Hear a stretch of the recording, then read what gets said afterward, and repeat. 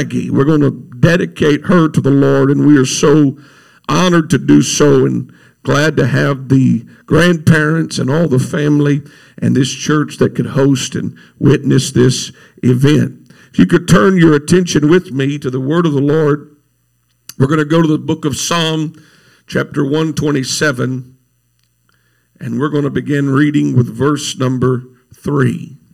Psalm 127 and verse 3. Bible says, "Lo, children are an heritage of the Lord, and the fruit of the womb is his reward.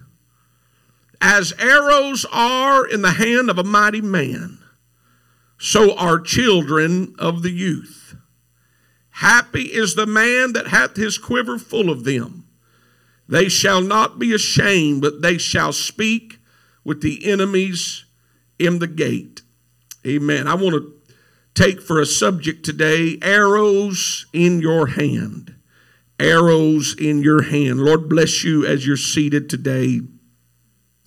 Now, while I will be directing some comments toward Brother Blake and Sister Paige, seeing as they are the parents that would be dedicating this precious baby unto the Lord, I do believe that we could all glean from what I'm going to be speaking about today, because I don't believe we should ever stop learning and improving.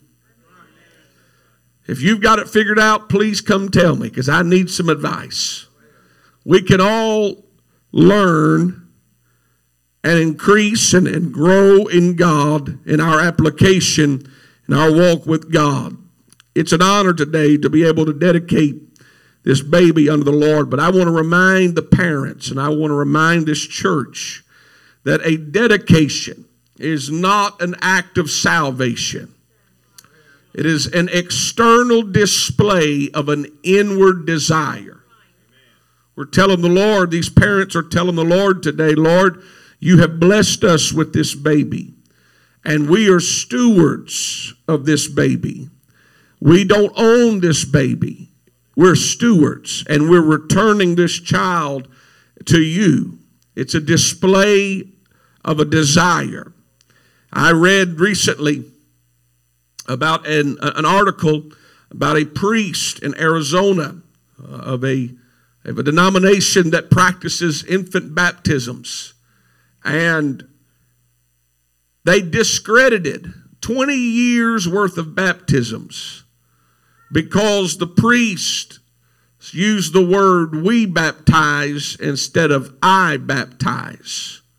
And they had sent out letters, or were sending out letters to all of these people to tell them that their salvation was not valid because of a mix-up in words. Now, we still preach the Acts 2:38 message.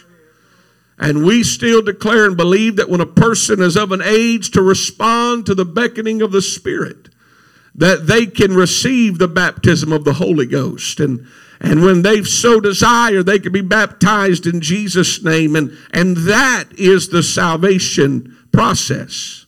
This is simply a dedication, an act of dedication.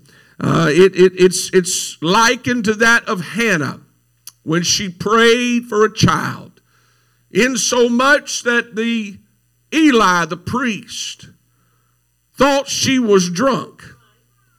And she said, "No, sir, not drunk. I want a child." And she said, "If the Lord would give me a child, I'll return it unto the Lord." That was an act of dedication. Now, she literally brought that child and returned it to the house of the Lord. But what we're doing today is symbolic. There's many notable women and children, such as Hannah with Samuel, who prayed and God heard. And what about Jochebed with Moses, who was able to instill in that child everything that child needed and place that child in the house of Pharaoh? But that Moses knew whose he was. He knew he was not an Egyptian. He understood, because of parents that that raised him. But what about Mary, who had the great responsibility, unbeknownst to her, the fullness of who she had at her table every day? But her and Joseph had to raise, praise the Lord, had to raise Jesus, even though he was the fullness of God, still had to raise him in the right manner. Our scripture today says that children, as arrows are in the hand of a mighty man, so are the children of the youth. Scripture likens children as arrows, because arrows will only fly in the direction that they're pointed. Children are not born pointing towards the Lord, because they've got that old carnal nature. They've got that attitude, and you see it as those children develop. You see that carnal nature express itself as they learn to want and whine, and you have to use some discipline. What you're doing when you use discipline, in whatever form that you choose to use it, is you're trying to turn that arrow. Peter said it's an untoward generation. They're not going towards God. And so every time you counsel and you discipline, you're turning that arrow in the right direction. You can tell children that haven't been turned in the right direction. It doesn't take long to see how much discipline has been given to some children, because that nature is a rebellious nature. And Brother Blake and Sister Paige, I know you've already had Mabry. And this precious baby, you look at her and you go, how could she ever do anything wrong? I've had 4 girls. But trust me, they'll figure out a way to do something wrong, because that arrow is not pointing towards God. That arrow was pointing towards that carnal flesh and the ways of the world. And the day's going to come where they're going to do something and say something, and you're just going to go, stop acting like your mother. Or stop acting like your father. You know, when they're good, they act like my wife. When they're bad, they act like me. But it's that nature that's rising up in them. That arrow that's wanting to go back towards the way of the world. And it takes a mother and a father that are living for God that will shape and turn those arrows in the right direction. Now, Brother Greg, if you could put on the screen the book of 2 Kings, chapter 13. We're going to begin reading in verse number 14.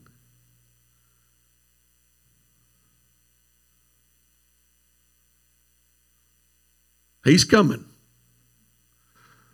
Now Elisha was fallen sick of his sickness, whereof he died. And Joash, the king of Israel, came down unto him and wept over his face, and said, O my father, the chariot of Israel, and the horsemen thereof. And Elisha said unto him, Take bow and arrows. And he took unto him bow and arrows. And he said to the king of Israel, Put thine hand upon the bow. And he put his hand upon it. And Elisha put his hands upon the king's hands and opened the window eastward. He opened it. Then Elisha said, Shoot. And he shot. And he said, The arrow of the Lord's deliverance, and the arrow of deliverance from Syria, for thou shalt smite the Syrians in Aphek till they have consumed them. Here's what I want you to understand. Here was Joash, who had the strength to pull the arrow. But he had to have someone put his hands on him and give him the right direction.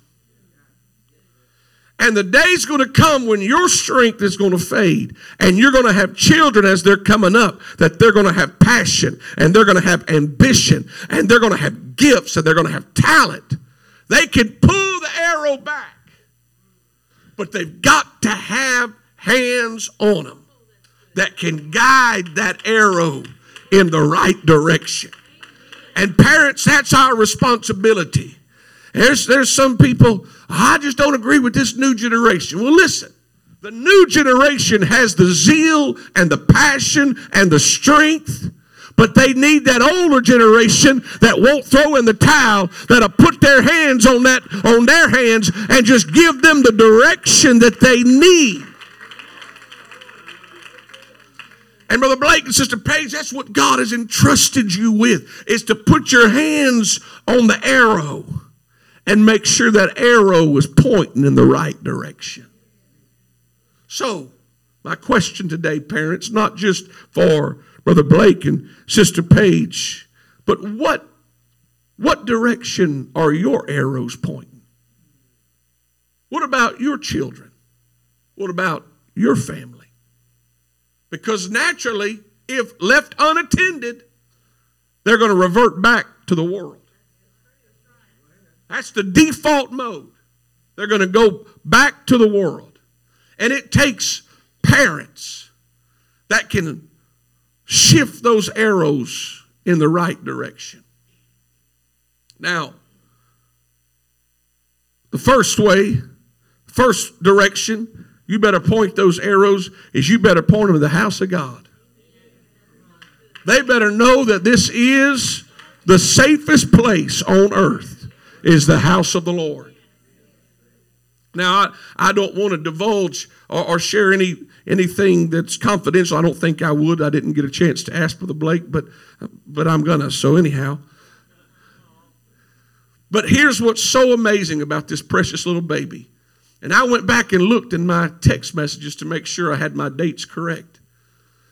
Several years ago, Brother Blake and Sister Paige felt like it was time to have a child. Yet, it wasn't happening according to their plan.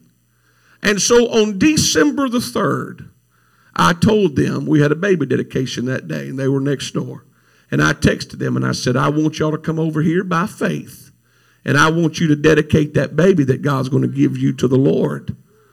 And so they slipped in here when it was about time to dedicate that baby. And they came over there, and it was all an act of faith. And I remember a few months later, I could take you to where I was standing at my house when Brother Blake called me and I saw his number, and the Lord spoke to me and said, I gave them their child.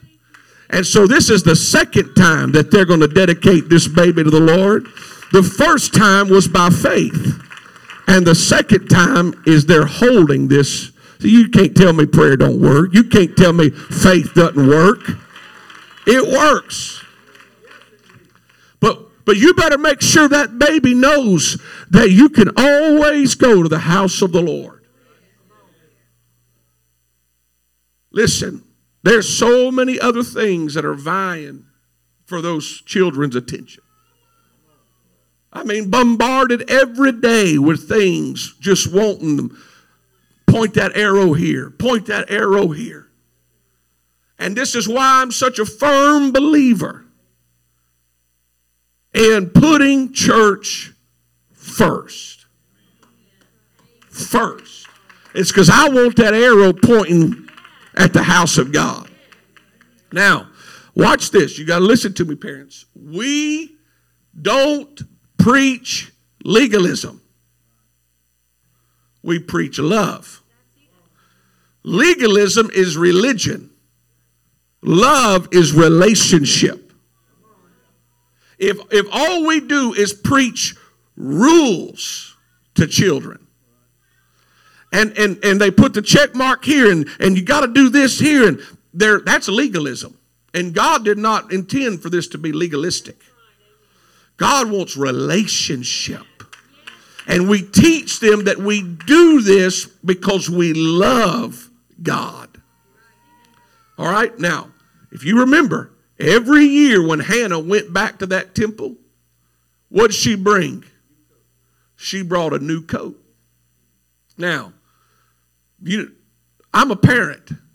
I didn't understand this when I was a kid, but I understand it when I'm a parent. Me and my brothers, we grew so fast. And we'd go buy clothes, and it was an event to go get to buy clothes for us. And I hated it because my mom had to come and do the shake the britches. See how much room you had? And this is what I didn't like. She always bought them big. Like I was wearing my older brother's clothes. But what she knew was that you're going to grow into this. Oh, I'm fixing to use a good point on y'all now. Do you think that Hannah brought Samuel a coat that fit? No. Why? It had to last him a year. So she gave him room to grow. What does Scripture say? Scripture says, grow in grace and in the knowledge of our Lord and Savior Jesus Christ. When you're dealing with children and living for God, you can't be legalistic. You've got to give them grace to grow in God. They're going to make mistakes. They're going to do things they shouldn't do. But they need to know that when I mess up, I'm not expelled from the house of God. I come to the house of God. I find forgiveness in the house of God. Oh, that was a good one. Well, I've seen parents run children away from the house of God because they hit them over the head when they messed up. You can't do that. You got to give them room to grow because you're still making mistakes. I mean, if we just expelled everybody that messed up, nobody be in here. We all mess up. You grow in, what is grace? Grace is room to grow. It's buying the clothes too big because you're going to grow into it. Hey, you should be doing better now living for God than you were when you got in church. You know how? Because God gave you grace. I want children. Listen, I know. I've got 4 girls. I know the challenge of letting them do things on their own and be involved, but still maintaining that passion for the house of God. God has to be first. I believe that God called us to separation, not isolation. Okay? How can you win them if you're never around them? You gotta, let me tell you this, if you're never around lost people, you're not going to win anybody. Jesus never isolated himself unless the Spirit led him, such as to the wilderness. But he never compromised his separation from the world. And we can be in the world, but not of the world. We can influence people. It's about balance. It's about making sure the world is not getting more of our time than God is getting. Okay? And we have to teach this to children. It's not their default nature. So you got to point them to the house of God. You need to point them to a prayer room. They're not going to want to go to the prayer room. You got to point them. I remember growing up, the prayer room was our old church, such as what the Rock Church would have been. We had an old fellowship hall like that. And I mean, there are things burned into my memory about that prayer room. My dad was a backslider. So my mama brought all 3 of us to church. And I have a brother a year and a half older than me and a brother a year and a half younger than me. I was too young to be the boss and too old to be the baby. I was stuck right in the middle. And so we'd go to that prayer room. But we'd get in church. And if we got to acting up, we sat on the 5th row. If we got to acting up, my mom would get on to us. If that didn't work, she brought us up to the front. It didn't matter what time of service it was. You was going to get prayed for by the pastor, so you'd start acting right. If that didn't work, we go back to the prayer room, but we wasn't going to pray. And I still remember watching the shadow of her hand come down against that wall. There's a lot of memories in a prayer room in my mind. And it does my heart good when I go in this prayer room and I see young children and young people. I mean, there was no room in that prayer room tonight. You know what that tells me? That arrows are pointing to the prayer room. And if they can just understand that that's where the Spirit is, that's where the fire is, we've got to point them to a prayer room. It's not, they're not, hey, young people don't want to go to the prayer room. It's not cool to go to the prayer room. But you got to teach them that. I'll tell you where else you got to point them. You got to point them to an altar. Got to point them to an altar. I made up my mind years ago, thankful for a mother. And my dad too. My dad prayed back through and raised us in church. But I made up my mind I was going to the altar every time. I don't care what they preached on. I was going to the altar because it was about the direction I was pointing. I wanted to always make sure that the altar was in my life. I worry about parents who don't come to the altar that often. Because you know what that tells me? That they're going to have children that don't go to the altar that often. Because those children are going to follow where those parents are pointing. If you want your child to be a giver, you got to show them to give. If you want them to be faithful to the house of God, you got to be in the house of God. If you want them to be in that altar, you got to be in the altar. I read years ago about vocabulary. Children learn how to speak by what they see and what they hear. They develop their own vocabulary. And because I love my children, I don't hold up a bottle of water in their formative years and go, "Do you want a cheeseburger?" You know why? Because what they're seeing is not matching what I'm saying. And the reason that you have children that don't know how to live for God is because what they saw did not match what their parents said. And so the vocabulary got messed up in their mind. Don't just tell them what to do. You got to show them what to do. You got to show them how to live for God. Brother Blake and Sister Paige, it falls upon you with this precious baby to teach her how to live for God. You're doing a wonderful job with Sister Mabry. There's going to come a day when that wheel is going to start rising in them. It's unpredictable.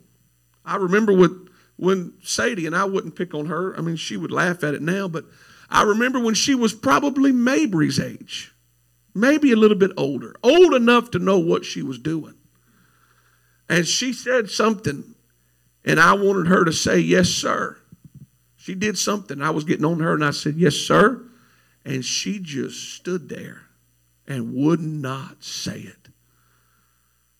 And at first I thought, I'll give her the benefit of the doubt. She would not say it.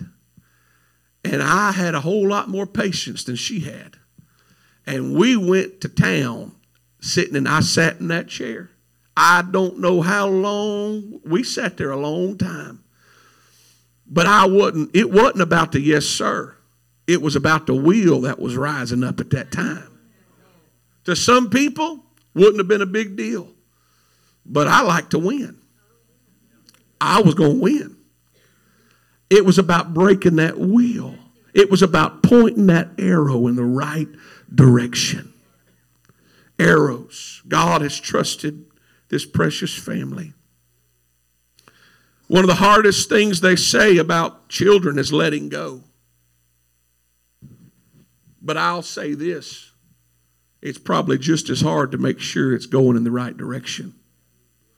Because it takes a lifetime of raising those children to make sure that arrow's pointing where it needs to be pointing. The Bible says, train up a child in the way he should go, and when he's old, he will not depart from it. Now listen, this is not a promise. It's a principle. A lot of people say, well, I did my part and God's not doing his part. That's not true. It's not true. This is not a promise. It's a principle that if you'll do your part, then it's off of your shoulders and it's in that child and what they're going to do with what you have put in their life. Amen. Stand with me right now. I want to close with this poem before I ask Brother Blake and Sister Paige and the family to come forward. Simply reads, with an arrow you should always know when to hold on tight until the time is right, or when you should let go. With your children you must freely choose when you should hold them near, or when in spite of fear you have to turn them loose. Gone too quickly they must face the gale without the skills they need to meet a crisis deep where they may try and fail. All too sudden they are at your side, afraid to try once more. With dangers at the door, their victories denied. Could it be true, lingering long enough until ambition wears away and they are tempted not to stay, convinced the way's too rough? The best result when the time is right, release they make a start, achieve their goals and play their part until you're out of sight. It's in your hands. You're in control. Pull tight the cord until to let it go you feel, for you're the guardian of the soul. You're the guardians of the soul. It's not just a body. It's a soul. And that soul one day is going to have an eternity. And that eternity is going to be largely chosen by the direction that you point that arrow in the future. It's hard for me to look at little children and realize that one day, should the Lord tarry, they're going to reach the age of accountability. And they are going to have an eternal destination that they choose. Let me tell you, parents, it falls upon us to make sure we help them choose the right eternity, the right destination. Arrows in your hands. I want to ask, as our musicians come, I want to ask Brother Blake and Sister Paige, any family that want to come, we want to invite you to the front. And I want to pray over this baby, dedicating her to the Lord. Would you lift your hands, church, and stretch it towards this family at this time?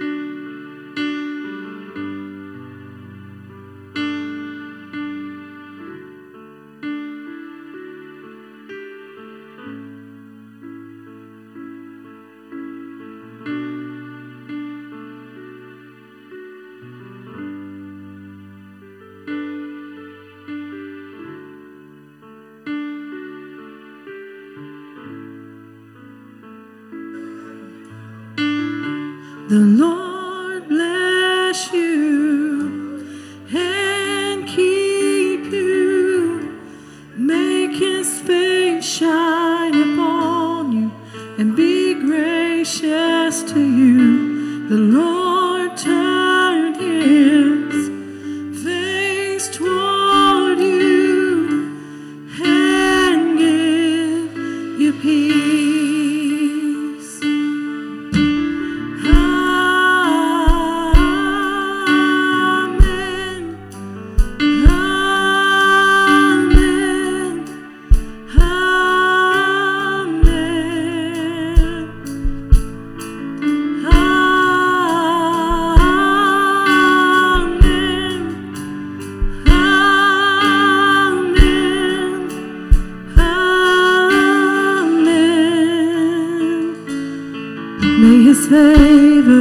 be upon you and 1,000 generations, and your family, and your children, and their children, and their children. May his favor be upon you and 1,000 generations, and your family, and your children, and their children, and their children. May his presence go before you and behind you and beside you, all around you. And come on, as we close this service, lift your hands to heaven as we sing the song of the Lord. Let this prayer today over your family. In your coming and your going, in your weeping and rejoicing. He is for you. He is for you. In the morning, witness of the Spirit here today. In your coming and your going, in your weeping and rejoicing. In the name of Jesus, He is for you. He is for you. He is for you. He is for you. Yes, Lord. Yes, Lord.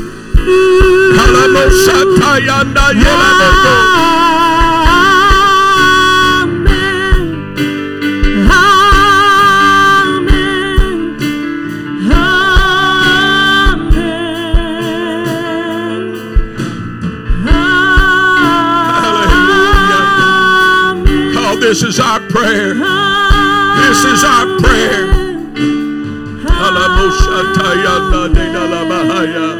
Let's thank the Lord. Father, thank you for your word. Thank you for this precious family. God, we rejoice for what you are doing in their family and in their life. Lord, I pray also for every parent here that they would hear the word, that they would heed the word. And Lord, that we would make sure that our arrows are pointing in the right direction. Lord, no greater joy will we have than to know that our children walk in truth, that our children stand for righteousness, and the Lord their God. Cover them with your blood and keep them in perfect peace, oh God. In the name of Jesus, we give you praise and glory. In Jesus' name, amen, amen, amen. Thank you for being here for this Sunday school time, this special time. Why don't you take a few moments, greet this family, congratulate them as we transition unto our evening worship service.